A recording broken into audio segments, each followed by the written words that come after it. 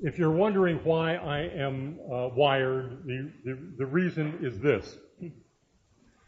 I've taught this course for a very long time. I think at least 30 of the 40 years that I've been at Princeton. But this is my last year. I'm retiring at the end of this year. And the Alumni Council, in their wisdom and their kindness, thought that it would be very nice to record these lectures, which means that 10 or 20 years from now, as you're sitting around with your spouse wondering what you're going to do on a Friday evening, and you say, shall I go down to Blockbuster? Oh, no, dear. Let's listen to the one on the Sumner's Tale. You see, they will be available. But it will be more available if you remind me to turn the little switch on as I begin. This time, this is English 307, the poetry of Geoffrey Chaucer, father of the English language, father of English poetry.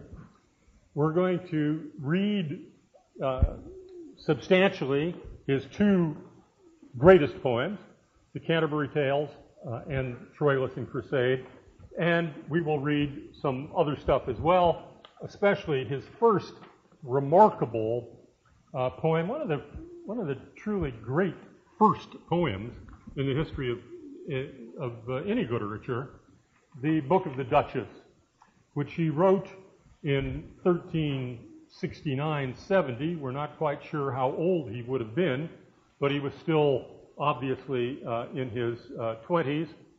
The occasion was a most solemn, there are all sorts of seats up here. The occasion was a most solemn one, namely the death of Blanche of Lancaster, who was the wife of Chaucer's patron, and who occupied a role not unlike that, say, of Princess Di in 20th century society. He was extremely popular, much beloved, and so on. And here this unknown poet, who, so far as we know, had never written, published anything that we can identify, was asked to write a funerary poem, and it is a fantastic poem. Now, I hope those of you who are coming in picked up handouts from the table at the back. We've run out of handouts. That means there are more people here than people told me there were. Would you do me the great favor of going around the room and seeing if anybody does not have a preceptorial sign-up sheet? Would you just raise your hand if you've come in without getting a preceptorial assignment card? It's a little thing, okay? And my charming assistant is going to hand one to you. Anyway, that is what we're going to be doing. And I invite you to look at the handout, if you have it, called Course Requirements and Expectations. And I will make sure that this is available to those of you who haven't had a chance to do it. The preceptorial system at Princeton is very ancient, as you know, and it is one of our treasured pedagogical procedures. I continue to think it's extremely important. Therefore, the most single important part of your performance in the course is that will be related to the preceptorials. This means regular attendance at the precept to begin with, first in body and then also in mind. And if you especially can convey that second part, that would always be good. But in your preceptorials, your preceptors will each week suggest additional reading. Sometimes you may have an actual formal report to give in the precept, and all that precept work is what I call the work in the preceptorial. There will be a midterm exercise, alias a short paper that is due at midterm. This I have regarded in the past mainly as a kind of diagnostic tool. Chaucer is a great poet, but his language is sufficiently strange that many students approaching Chaucer for the first time don't realize that although the language is a little strange, you're going to find the same kind of poetic techniques, only more magnificently deployed, obviously, than you find in many modern poets. So the purpose of the midterm exercise, which will focus on the slow reading we're going to do at the very beginning in the general prologue to the Canterbury Tales, is going to be an opportunity for you to engage the Canterbury Tales in poetic terms. So that is one requirement. There will be a comprehensive final examination in the course, one part of which I unapologetically build around the following pedagogical device. Toward the end of the course, I will pass out a list of 100 textual passages that you have read in Chaucer. I will have chosen them because I think they have some significance, or they exemplify something, or there might be something that you could say about them. One guaranteed question on the final examination will be to make brief comments about 10 of those passages. Now, the only way that you can do that with absolute security is to have studied all 100 of the passages. And if you study all 100 of the passages, I will have made you learn everything that I want you to learn at a basic level in the Chaucer course.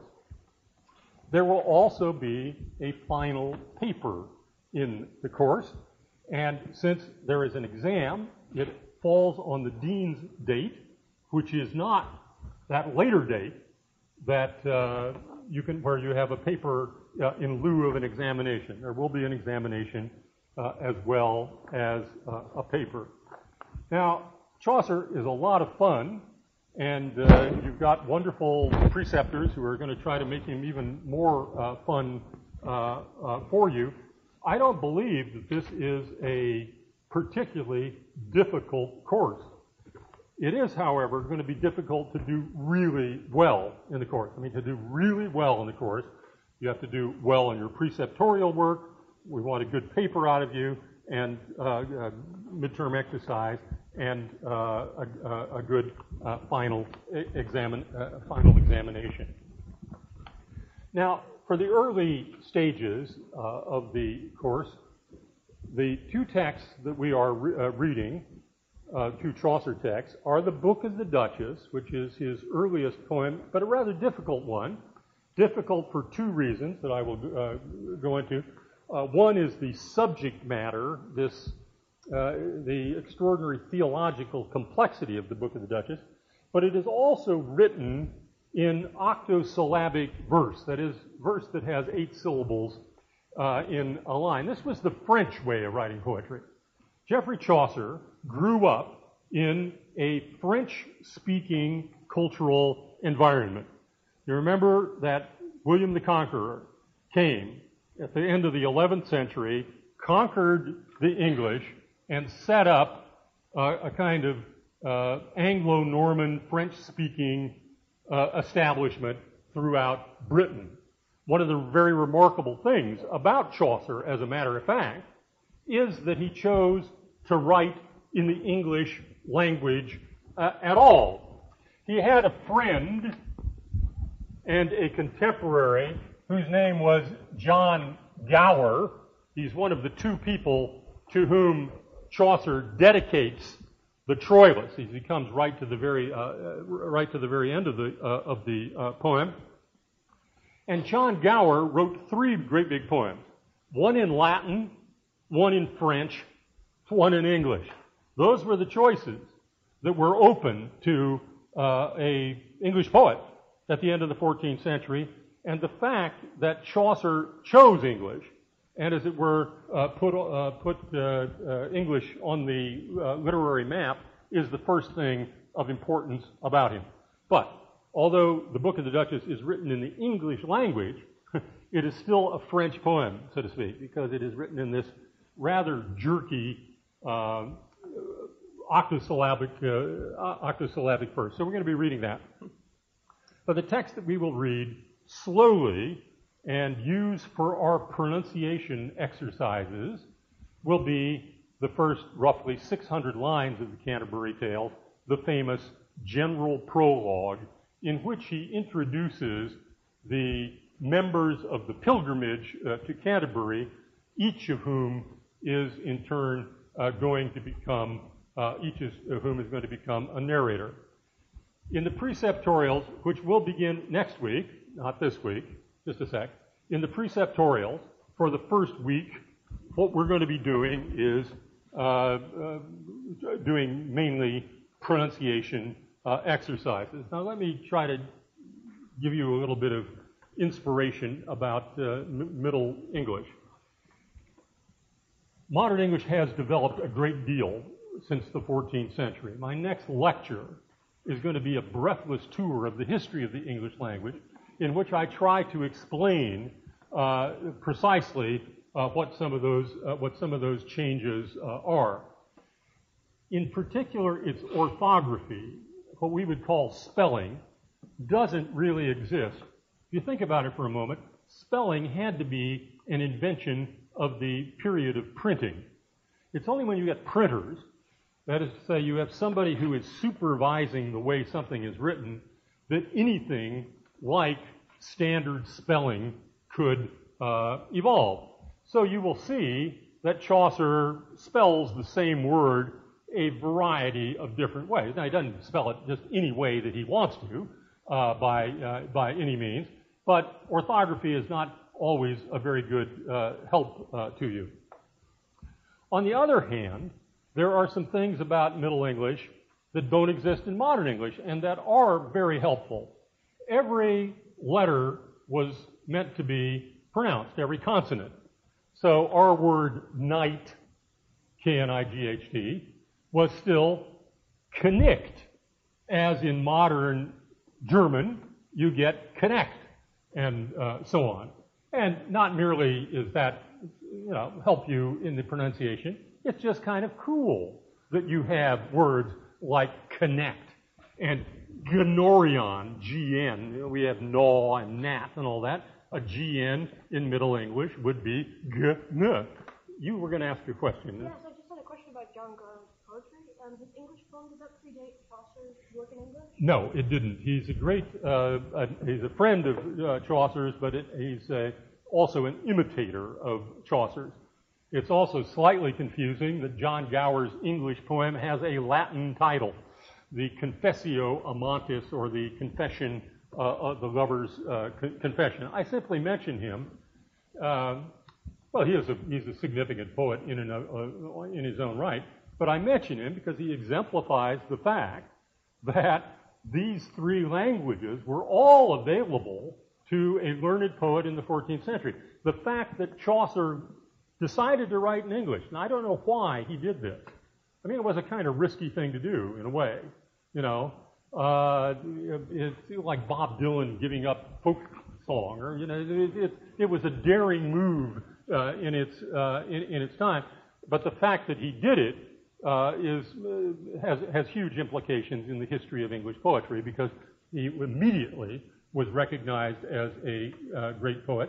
And in fact, 15th century poetry, 15th century, that is the 1400s, is pretty dreary, because all it is a bunch of second or third rate imitations of Chaucer. That's in England. In Scotland, you had a great efflorescence of poetry in the English language by people who are called the Scottish Chaucerians. Henryson and Dunbar, both of whom were very talented poets, and were able to use Chaucer a little more intelligently. But in any event, we're going to take it fairly slow, and the first thing we're going to try to do is to read a little Middle English together. Although 307 does not go along with modern norms, I've made one exception. People have been asking me for years, do we have any recordings of people reading Middle English? And actually, there are some recordings of people reading Middle English. The standard one is by a Yale scholar of about 40 years ago named Helga Kerkeritz. Now, maybe you can tell from the name Helga Kerkeritz that that person is perhaps of Scandinavian background. So that when you go and hear Helga Kerkeritz's reading of Middle English, it goes like this. When the apple with the shore, so to the Dr. March. It sounds like a Bergman film played at 78 RPM, or something like that. So I myself, I personally, your professor, have recorded about an hour's worth of Middle English. It's on the web. You can get it on the internet. You can also go over to the language lab and listen to the records there. I will hand out, in the next lecture or two, I will hand out a little guide that goes with the passages that I have recorded. Remember that we don't have any native speakers of the Middle English language. So that the language that we are telling you is Middle English is a 21st century version of Middle English. We're pretty sure, we have all sorts of reasons to be quite sure that we're generally accurate. There are such things as laws, linguistic laws and patterns. This is the way that linguists reconstruct a past language. So it isn't something that we're just making up out of whole cloth. But on the other hand, you're not going to be in the situation I'm always in whenever I try to speak some foreign language, where some little snotty-nosed 10-year-old kid raises his hand, and he's a native of Poland, and he tells you that that's not the way we say that. There are no natives of Middle English, and you can get. Why do we make this attempt? Anyway, well, there are places, I'm sure not Princeton is not one of them, but I think there are places that actually offer baccalaureate degrees that teach courses in Chaucer in English translation. Now look, it is possible to take a bath with your socks on, but the fact that it is possible to do that doesn't mean that it is a good idea or that it's the most efficient way of getting your feet clean. Okay. The way to try to understand a great poet, or any poet for that matter, is to try to understand his or her language. Now, Chaucer is a great technician. That is, anything that you like about poetry, meter, prosody, wordplay, puns, double entendre, especially dirty double entendre. Anything that you like is in Chaucer, and that is exactly the stuff that disappears when you put it into modern English translation. I guarantee you that if you show a little spirit here, and we'll go back to your room and read a little Middle English aloud each day for a week or two, you will be at a satisfactory level. The books. I see somebody, would you hold up the book? Here is a good girl. She has her book. Very good. The great big red book, The Complete Poems of Geoffrey Chaucer, is available at Micawber's bookstore across the street. The other necessary text is a modern English translation of the Consolation of Philosophy of Boethius. The Boethius is the only other text that we're reading in this course as a primary text, apart from Chaucer. Anyway, if you get the great big red book, I ask you to do two things with it. Bring it to class in the first place, because a lot of my lectures are textually based. This book is very impressive looking. When I was in graduate school, there were graduate students in every department that used to go around carrying large copies of Das Kapital by Karl Marx. I think they were hollowed out and had whiskey in them or something. Fortunately, we are in remission from Marxism, and nobody is carrying around Karl Marx anymore.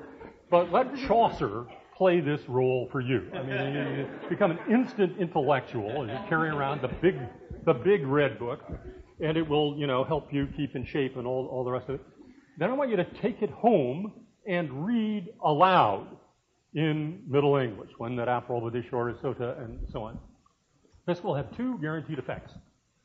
The first place, it will begin to give you a feeling of power and mastery over the material. I can read this. I can read Middle English.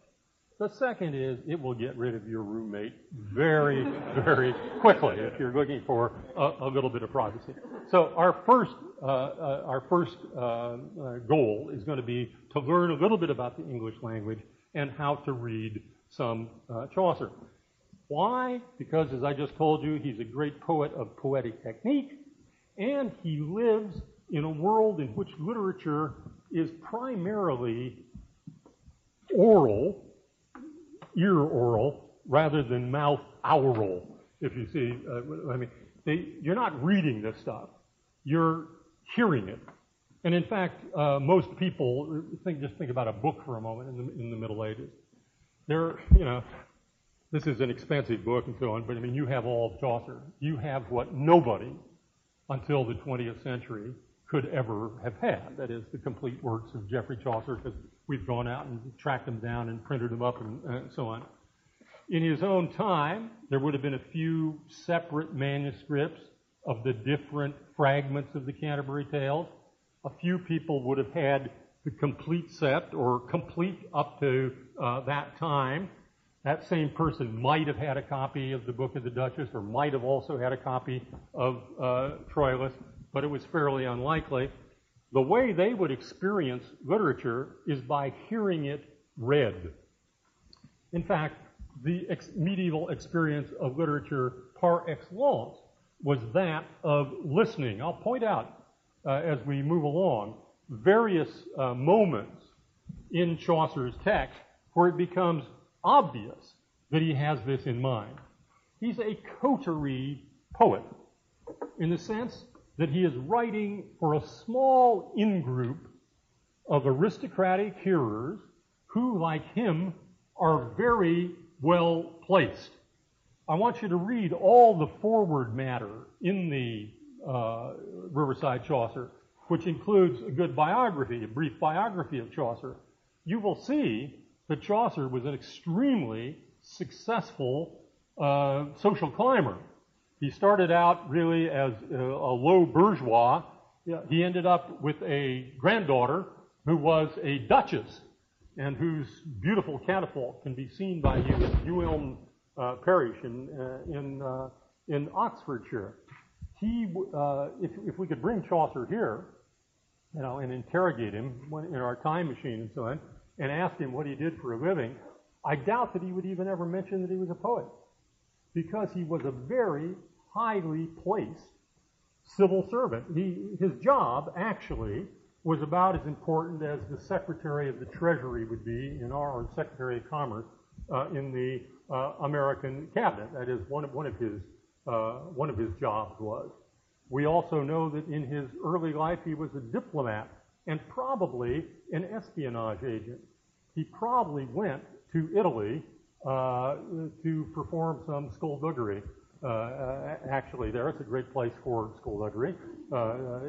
Italy, we don't know that, but while he was there, since he is a poet, it's highly likely that he sought out Giovanni Boccaccio, who was the most famous man of letters in the in the 14th century.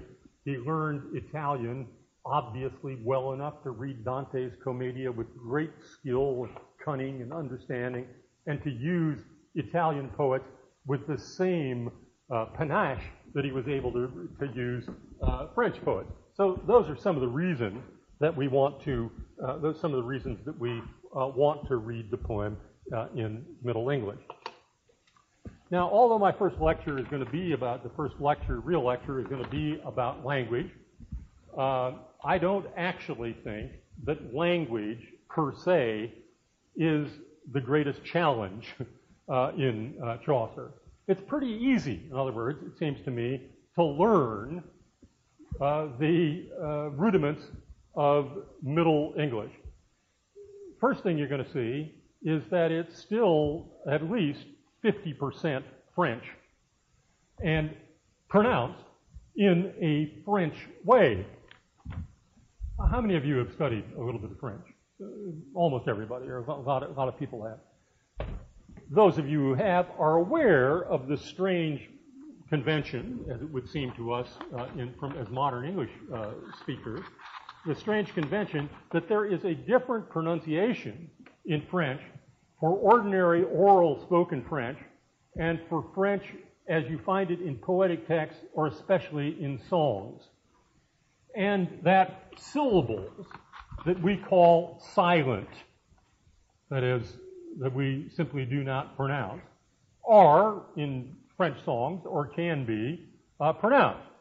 Frère Jacques, Frère Jacques, when you sing it. If you do sing it, it's a kind of nursery rhyme. Chagrin d'amour dura. You would not pronounce that unpronounced E if you were speaking it. Now, this is the situation that you have in Chaucer. That's a perfectly 14th century moment, as a matter of fact, in the history of the French language. One of the big tricks in Chaucer is that a final syllable ending in E may or may not be pronounced depending upon, partly, on the needs of meter. So that meter can be your guide. All the Canterbury Tales is written in iambic pentameter. That's the great verse form of English literature for the rest of time. 10 syllables, 5 beats, right? The dot, the dot, the dot, the dot, the dot. Now, of course, he's not, purely mechanical, so he mixes that around. He sometimes takes out a syllable, sometimes he adds an extra syllable, but just as a general rule of thumb, that will help you. When the April with his shorter sota, the drock the march of persid the rota, and bathed every vein in switch liqueur, of which vertu engendered is the floor, and Zephyr sake with his sway to breath, inspired hath in every halt and hath, the tondra croppers and the young sun, hath in the ram is have a course run, and small the fowl was mocking melodea, but slaping all the nick with open ear, so pricketh him nature in here courages. Then longing folk to go on pilgrimages, and palmers for the sake and strongest rondas. Now, you may not understand every word of that, but you can see how beautifully melodic it is. I've given you a handout with these opening lines. I want you to memorize these lines, incidentally.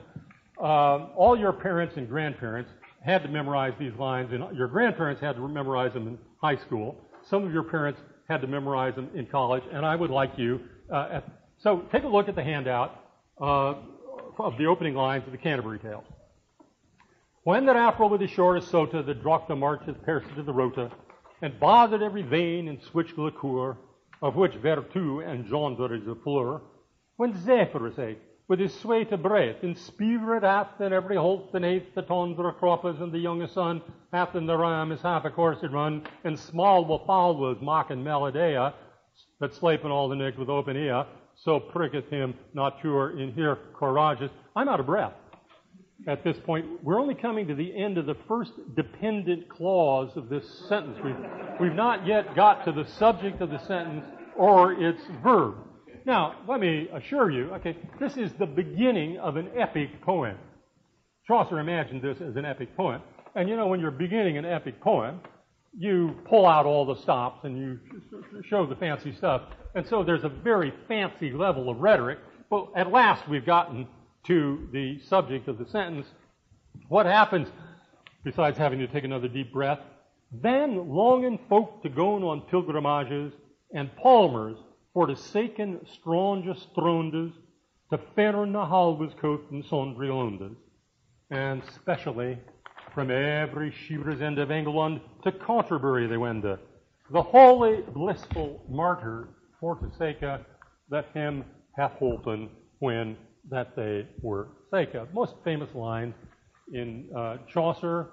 I hope you will memorize them by the time at the end of the course. It's just kind of fun to do, along with some other lines of Chaucer. But I want to use them today to talk about what I think are the problems in reading Chaucer that are real problems and the problems that are only apparent problems. Now, that, as I say, it sounds rather strange, but how to summarize, what does this sentence say? This sentence says that in springtime, when all the flowers are blooming and the birds are singing, and people are feeling invigorated, they like to go on pilgrimages, and in England especially, they go to Canterbury, where there is a shrine to St. Thomas a Becket, the holy blissful martyr. That's the gist of the sentence. what is hard about it?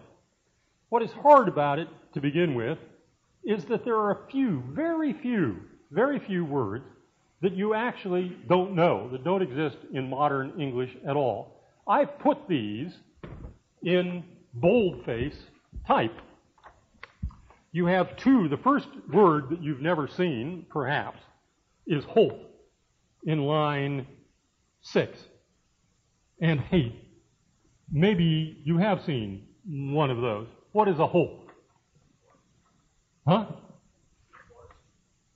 Yeah, a wood. Very good. Are you a student of German? Okay, well that's even better.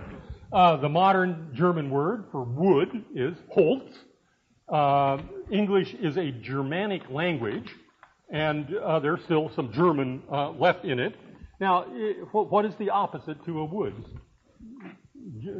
Geographically speaking, would you say? A meadow! Okay, what is a heath? A heath is such a thing. I mean, we only think of it in terms of the Brontes and wild mad women and sort of wind and, and the hair and all that kind of thing. But if you demythologize it, it simply means a meadow. That's right, okay. So this is a big cliche. And, field and forest. And, of course, it's an alliterative one. But holt and heath are two words that have disappeared, except from English place names. They're all over the place in English place names. Chisel, Holt, Black, Heath. And in every case, they have that meaning that there was a forest there, a wood there, there was just a simple field there. The next word that we don't know anything about is in line 8, Yrunne. Yrunne. But you can figure out what it means. What must it mean? Run. It is the past participle of the verb run. Now, why do we have this strange thing? In the early Germanic languages, all of them, and still in modern German, the sign of the past participle was G-E, pronounced G. Ich habe gerockt und gerollt. These are the past participles. In Old English, thank you. It was pretty feeble, but it was worth it. It was, at least amusing. And you do not have to laugh out loud, but I would appreciate it if you would at least kind of smile. I think it's okay. I got it. That was it. That was pronounced G in earlier period of English. It's still pronounced G in German. That's the way you make a past participle. That became palatalized. That is, they started speaking up on your palate, and the G sound turned to a Y sound. So that would have been Yrunne at some point, and then it becomes Yrunne. So it's simply the sign of the past participle, and you see more of it in Spenser, actually, than you do in Chaucer, because Spenser looked at Chaucer. Spenser's Faerie Queene is written in pseudo-Middle English, because he wanted to write this old poem. And so he has past participles with Y all over the place. Yclept. So-and-so is somebody yclept. He was named that. So that is, you just have to learn that. That is true. Line 11, that always gets a ribald guffaw from undergraduates, has to do with the verb prick, which means to stimulate. As in a great work of religious literature of the Middle Ages, the prick of conscience, the stimulation of conscience. The little birds don't go to sleep in the springtime. That's what this sentence says. Why is that? It's because nature pricketh them, stimulates them in her courages. So we have to learn that one. Line 13, Palmer. There are many words in the English language that now exist only as surnames. I'm sure you've known somebody named Palmer. Either, Arnold Palmer, the golf player, or Palmer somebody. But you probably Polar Pettifog. But nobody knows what the hell a palmer was because they don't exist anymore. There were many pilgrimages in the Middle Ages. The Canterbury Tales is about one such pilgrimage, a religious trip undertaken to Canterbury. But there were many others. When you read the description of the wife of Bath in the Canterbury Tales, you'll see she's been 3 times to Jerusalem. She's been to Cologne. She's been to St. James of Compostela. She's been all over the place because these were other famous pilgrimage sites. When you went on one of these pilgrimages, I don't want to make a cheap analogy here or any other time, but it was an element of popular culture, and it has something. It's vaguely similar to going to a rock concert today.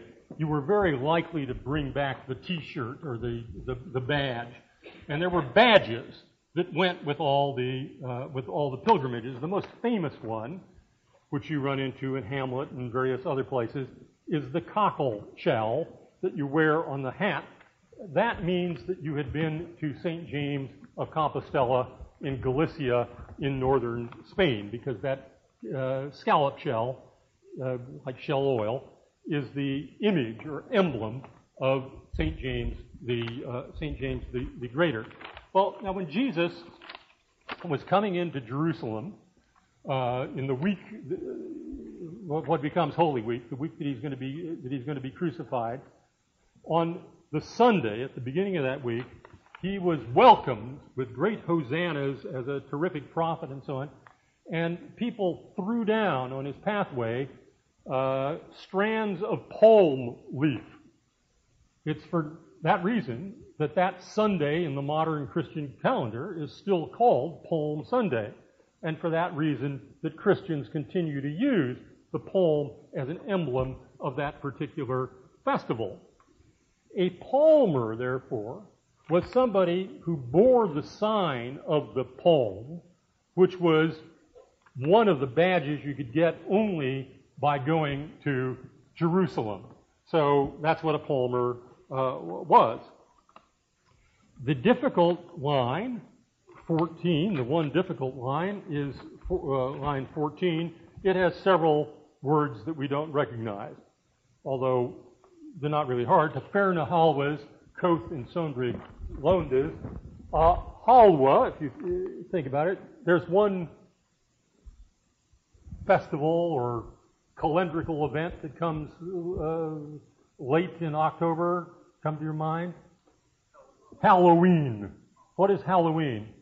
Halloween is the evening, the night before All Saints' Day, All Hallows' Day. So a hallow must be a saint, and so it is. And in the Middle Ages, they were more interested in dead saints than living saints. And so a Ferna Hallow is a body or the corpse of a saint held as a relic in some far distant place, and it's Koth in Sondri Loandes. What does Koth mean? Well, see, it's sort of unfair. We have kept uncouth in the English language. Why can't we have couth? See, what is uncouth is what is unknown. According to Spencer, there's a proverb that says, uncouth, unkissed. You would not kiss that thing that you do not know. Well, couth is just the past participle of couthon, to know, and I think we ought to reintroduce it into the English language. It's couth. That is something that is well known. In line 16, you have the past tense of a verb, wenden, that is completely dropped out of the English language. Wenden was an absolute synonym of the verb to go. And since go was easier, people go. But what do they do in the past tense? Today I go, yesterday I went. You obviously have two different verbs that have been collapsed into one there, and here in Middle English you still have both of the verbs. And in the final line, holpen is another kind of past participle. It's a past participle of the verb to help.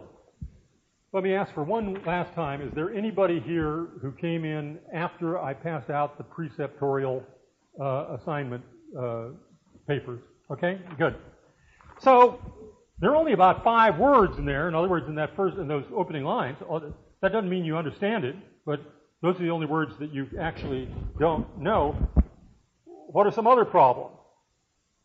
A worse problem, as far as I'm concerned, are words that you think you know, but have a different meaning in the 14th century than they do now. When that apple with his shores soda, the doctor marches Paris to the rota, and bathed every vein in switch liqueur. It has bathed every vein in liquor. Okay, candy is dandy, but liquor is quicker, as we know. What's happened here? It's obvious that the word liquor in Middle English means any kind of liquid. All right? In modern English, it has come to mean only something very, very specialized. That is to say, highly alcoholic distilled drink. Beer would not ordinarily even be liquor, but certainly whiskey or something like that. How about the French liqueur? What is the finesse with that one? Finesse with is liquor the same thing as liqueur? No, a liqueur is a little fancier. It's a sort of after-dinner thing, a drambuie or a cognac or something like that. You see how these words wander around. Well, in the Middle Ages, it's still there. Vertu now is an abstract noun. Virtue, here it's still pretty close to its Latin meaning of power. That is to say, the sap, this liquor that is floating around the plants in early spring, has a real power. And what is that power? At line 11, the power of spring is pricketh. Nature is stimulating the little birds where in here courages. Now, courage in modern English is obviously, if you think about it, a metaphoric usage. The actual meaning of the word courage is heart, physical heart. That's where these birds are being stimulated. We still use the phrase, take heart, right? Take courage. Well, here it hasn't taken on that meaning yet. It has only the literal meaning. But even harder, it seems to me, I mean, you can learn, and I suggest the following technique, incidentally. The back of your book has a glossary. You know what a glossary is? It's a specialized dictionary, a dictionary simply of the words that are used in the text that you're reading. And my suggestion is that the first time an odd word appears, it's glossed at the bottom of the page as well. Next time, it may not be glossed. If you have to look up a word in the dictionary, I don't ordinarily suggest you write in books, but in this case I will. Make a tiny tick by the word when you look it up with a pencil. If you then find yourself looking up the same word and have a little tick by it, learn the word. I mean, then treat it as though it were a French vocabulary word, because it's probably one that is going to appear. But the real difficulties in this poem have nothing to do, it seems to me, strictly speaking, with language. Have any of you ever been to England? Has anybody here ever been in England? Quite a few people have been in England. Does anything seem strange to you about this opening sentence? When did April with the shores so to the drought of March, as passage of the rota? Have you ever noticed a deep, heavy, searing, burning drought in March, or for that matter at any other time in England? I haven't. This might lead you to think it's symbolic or metaphoric, and so it is, because this poem is a great religious poem, a great poem in which Chaucer is orchestrating a confrontation between the secular and the sacred. And what he's trying to invoke here at the beginning of the poem is the idea of the penitential season of Lent that comes just before Easter. Some of you have read the Divine Comedy of Dante Alighieri. This is where I think Chaucer got this idea. The Divine Comedy begins on Good Friday and then has 3 parts, Friday, Saturday, Sunday, and it's hell, purgatory, heaven. The third day, when Christ arises from the dead, is the arrival in the Paradiso. Now Chaucer, he doesn't have the same temporal scheme, but basically Canterbury is an emblem for the end of pilgrimage, that is, heaven. This is what the good parson says. And it is connected, as I will explain later, with the idea of penance. So this is what the Droit de Marche is. It's not a literal drought. You have to, in other words, in order to understand this, you have to place the language in its cultural context in the same way that we do today. But the trouble is, it's not so easy to reconstruct that 14th century cultural context. How about Zephyr in line 5? What is Zephyrus? Zephyrus, a Latin form. It's one of the names of the winds. But ordinarily we don't talk this way. You know, Zephyr is very blustery today. We don't find ourselves saying. Where do you say this kind of thing? You say it if you're a romantic poet or writing an elevated poem in some way or another. You use some really fancy language. So Chaucer is signaling to us through this particular choice of a word that this is the kind of poem it is. Half in the ram, his half the course he run. We already know where we are. We're in April, right? And this has to be a reference to the zodiac. Aries, the ram. I'm Taurus, the bull. So I come a little bit later. But that also is a kind of poetic stretch for Chaucer. Ordinarily, when he was talking to his mates, he didn't refer to the time of year by the sign of the zodiac, but they're very important for symbolical reasons in the Canterbury Tales. Finally, the holy blissful martyr Forsaken, that him at Holden when that they were Seika. Notice, incidentally, he doesn't move away. He doesn't worry about the identical rhyme. The word Seika means seek. The word Seika means sick, and he's willing to use both of them. Who sought out the holy blissful martyr, who go to seek out the holy blissful martyr, who helped them when he was when they were sick. Well, what is this all about? He doesn't mention St. Thomas of Becket. We have to know who St. Thomas of Becket was. St. Thomas of Becket was a 12th century martyr to the English king, murdered by King Henry's men at King Henry's orders. Perhaps you've read Murder in the Cathedral by T.S. Eliot. There you have the whole story. Well, for many, many years, so about 20 years, I had extremely tidy reading of the Canterbury Tales because it seemed to me that it worked this way, that the pilgrimage has to be, as an image, has to be a totally benign image. Pilgrimage is good. We're all on a religious pilgrimage through life, and this is an image of life. The energy of the poem is expended in a conflict between the worldly values and carnal appetites that are represented by the people on the pilgrimage and this idea of pilgrimage. Then I started reading a little bit about the actual pilgrimage in the late 14th century. How did the holy, blissful martyr help people? Was the question I had to ask myself. In my naivete, I'd always believed, and I taught undergraduates for 20 years, that the way the holy, blissful martyr helped you when you were sick was you prayed, "Oh, please, holy, blissful martyr, help me. Pray to me, for me to Christ." But that isn't exactly how it happened.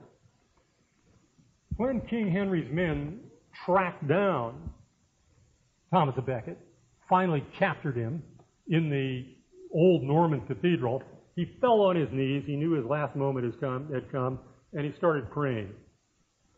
Richard Le Breton, the drunkest of the drunk knights, pulled out his sword and hit him in the head so hard that the entire top of the head flopped off. All the blood and brains came up. The sword hit the stone floor so hard that the point of the sword broke. All these items, incidentally, the top of the head, the point of the sword, and so on, became the principal relics that you worshipped when you went down to Canterbury. But immediately, they started preparing the Archbishop for burial, and they took off his fancy exterior garments, And what they found underneath amazed him. He was wearing a hair shirt all this time, this great prominent figure. The Archbishop had been living the secret life of an ascetic and a monk. They knew he must be a holy man.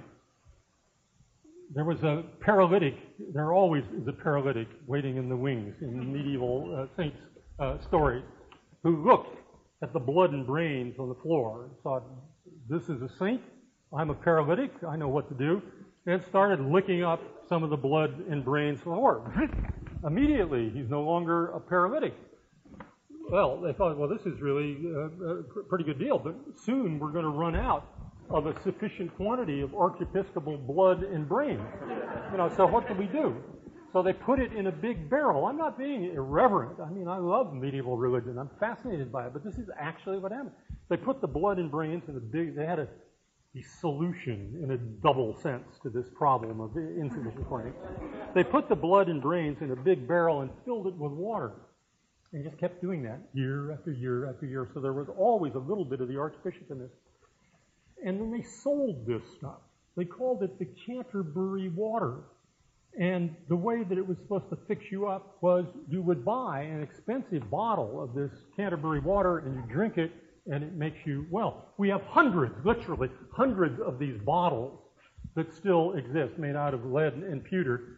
It was accustomed to throw them into the Thames River as you came back from the pilgrimage into London. And when they built Victorian London and dug up the river, they found all these things. Now, I don't know what you think about the scene that I've just described, but I think that Geoffrey Chaucer, who is a deeply conservative Catholic Christian with a strong reforming sense, I think he would have been deeply embarrassed by this kind of thing. In other words, built in, I think even into the opening lines of the Canterbury tale, is this hint that there's something radically problematical even about the idea of pilgrimage that these people are undertaking. And one of the thrills of reading the Canterbury Tales, and I'm sure you're going to see for yourself as we move through it, one of the thrills is seeing this constant give and take between the religious aspirations, what ought to be there, and what actually is there. Now, I'm all done for today. Let me ask you to put your little forms, do be sure you do this, on the table as you go out.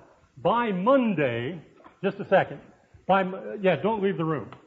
By Monday, we will have a list of preceptorials up. I do want to introduce the preceptors, Mr. Vander Elst over here, and Margaret Daniel. And who wants to say something? I just wanted to say there should be enough copies of this brief handout so that if you get them on the way in. Excellent. But do be sure to leave your little scheduling form. Thank you.